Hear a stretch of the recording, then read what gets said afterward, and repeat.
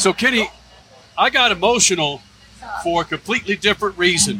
One, it was awesome to see you in the car. But two, it took me back 50 years of my dad taking me to Dallas International Speedway, Green Valley, watching the Chelsea King light up a funny car. And here I am at 60 years old going, my God, what is going on? Just a matter of what I was thinking. It was great. I can't say enough for Antron and that group over there. They're wonderful. He's a sweetheart. Obviously, Lucas Oil for putting it together with Brandon. So it was neat. It's fun. Had a blast. You got in the seat, and they say things like that are like riding a bike. Have things advanced so much for you, or is it still... You won't believe it, but that cockpit is exactly the way mine was for my whole entire career. The fuel shutoff was in the exact right spot. The clutch was perfect. The accelerator, if I had to use it, was perfect. The brake handle was exactly where it was. Wow. The parachute releases were where I was all the time. The seat felt just as comfortable as mine. I felt really snug and good. I mean, I just said that to myself. I said, man, this is like home. I'm back home. That's what it was. Nothing was changed at all. Identically the same. So when Antron was explaining some things to you, you guys were leaning over, looking in the cockpit. It looked like his hands were so busy, like he was telling you something new. But no? No, not really at all. The only thing that was new was that when I trimmed the fuel shutoff off or back down to not have so much fuel going through it when it first started up, we did. In those days, I didn't look and read a computer. I just did by feel, and then Armstrong would nod his head like this. But they got a deal there, and they go to 90 pounds of fuel pressure, so you just move it to 90 pounds, and that's it. There was a piece of cake. Did that, besides bring back memories, did it bring back any sort of, I could go one more, maybe the U.S. Nationals? Of course it did. You know that.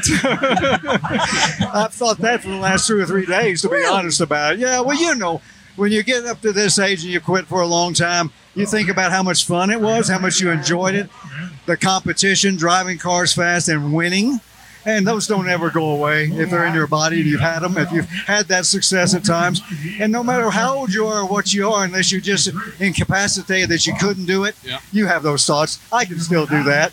How do I know if I could? Hell, I don't know. We'd go out there and find out, so I could tell you. I might hit the throttle and shut it right off.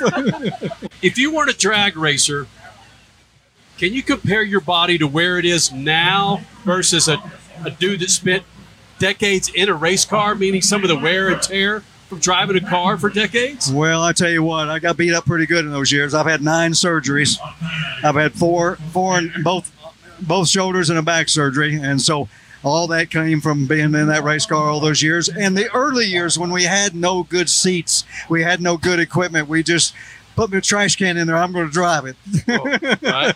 Almost. You know, we weren't form-fitted or anything in the day. In fact, we form-fitted the first seat up in Brainerd. I got in there. I hurt my back trying to get in the car and get out. I couldn't get out of the car after the run. My back hurt so bad. Armstrong went down to the local place that sells boats, got that foam stuff.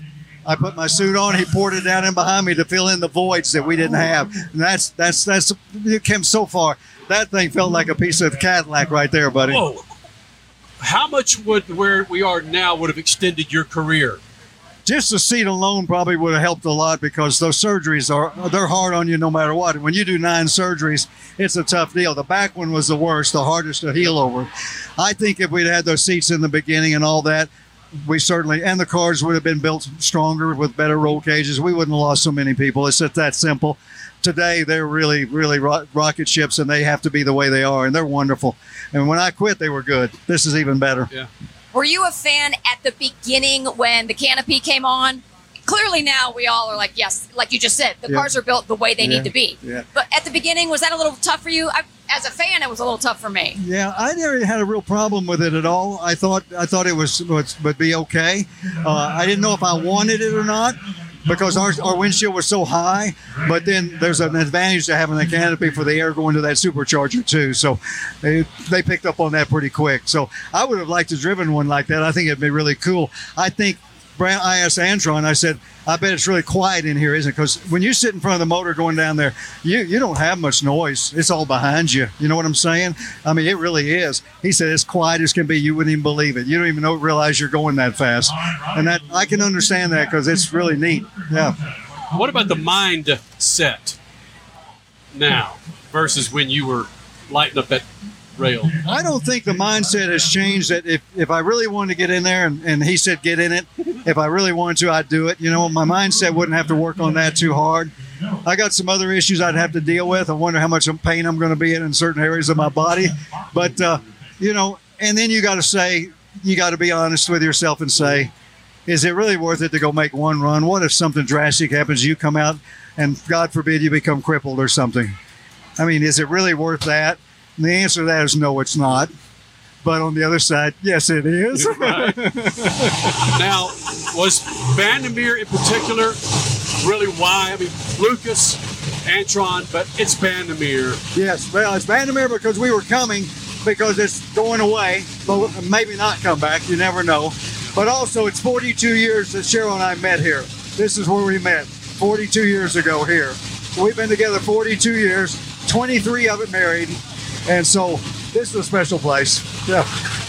You see where the NHRA is going, and you're losing tracks like this. It's just like, is it just like poking you, or just like, how do we do this? Well, they're losing the tracks because the whole world's changing. Yeah. Everything about it's changing.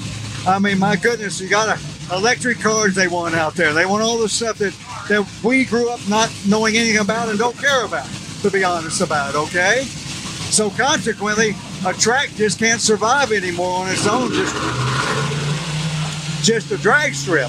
This one could because they promote so well. Yes. And there's 4 or 5 that do that and can make it. But it's going to get tougher and tougher, there's no question. A return on investment is still the most important thing in a business. Yep.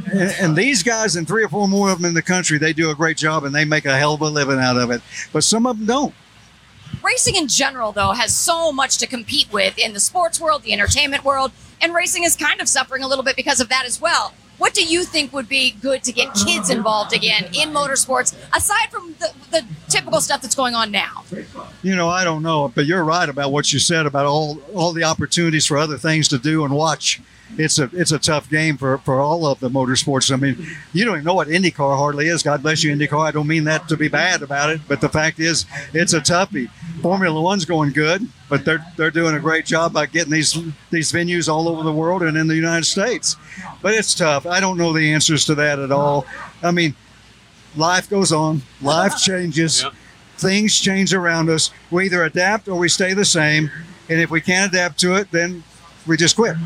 We'll end it with this. Going back to when I was 10, watching you at Dallas International Speedway, you at 10, 15, 20, who was the Kenny Bernstein back in your day? Who was the guy that you thought, holy smokes, I get to meet the Kenny Bernstein of my day back in the 60s? Well, obviously, that's a pretty easy deal. I mean, anybody from the West Coast, except for one guy named Garlitz from the East Coast.